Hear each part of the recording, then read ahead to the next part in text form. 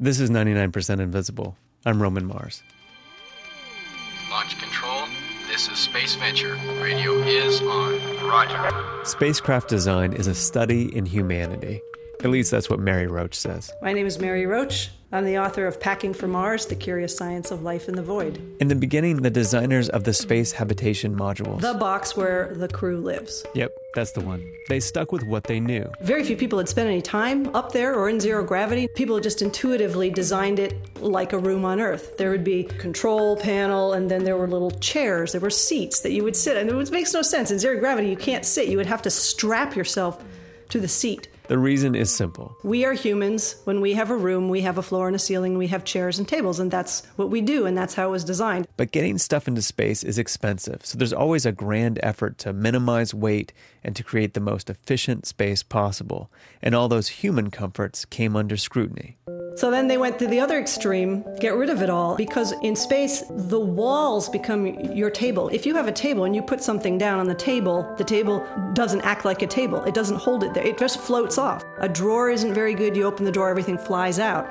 So what you have is pieces of elastic on the wall, like, you pull the elastic back and you stick your clipboard in there. And everything has bits of Velcro. So the walls become the tables. You have a very bare box that you're living in. So that became the game plan. No furniture, no ceiling, no floor. A perfect utilitarian box where the astronaut floats freely and uses every surface to the fullest. The great thing about zero gravity, we can use the ceiling. We could put the bathroom on the wall. But this is where the human factor comes in. The capsule became over-designed for the zero-G condition, and it became too alien. The humanity was lost. The one thing that the crews decided that they were not okay with was getting rid of a kitchen table, like a dining table, a place to gather around at the end of the day, like sit down or pretend to sit down and talk about what you did over the day, eat. I mean, we're humans. Human beings want to sit around the table and gossip and talk about stuff and eat and drink. And the table came back. It's a small table, and there's little pieces of elastic and Velcro, and they all hover around the table. So despite that horrifying scene in Alien, a table on a spacecraft makes for a happy astronaut.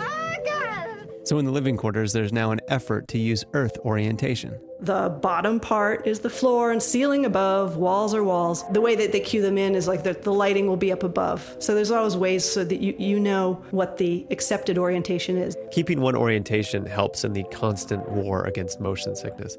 And having everyone in the same orientation also helps the crew talk with one another. I interviewed this astronaut, Lee Morin, about how troubling it is to try to have a conversation with somebody who is upside down when you were right side up. We're sort of lip reading all the time without realizing it. And he said, when you go beyond a 45-degree angle, the other person starts to have trouble reading your lips. So it's considered impolite to carry on a conversation with someone when you are upside down or when you are differently oriented.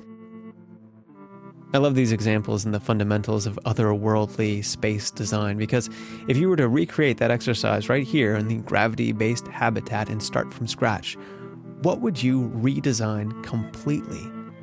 And would everything simply evolve back to the way it is now? Would U.S. currency still be inexplicably uniform in color and size?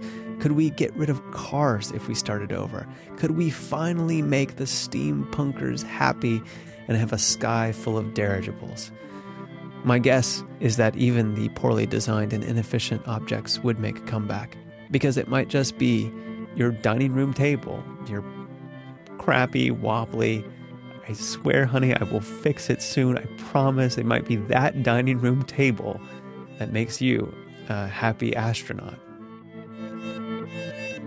99% Invisible is produced by me, Roman Mars, with support from Lunar. It's a project of KALW, the American Institute of Architects San Francisco, and the Center for Architecture and Design. Find out more at 99percentinvisible.org.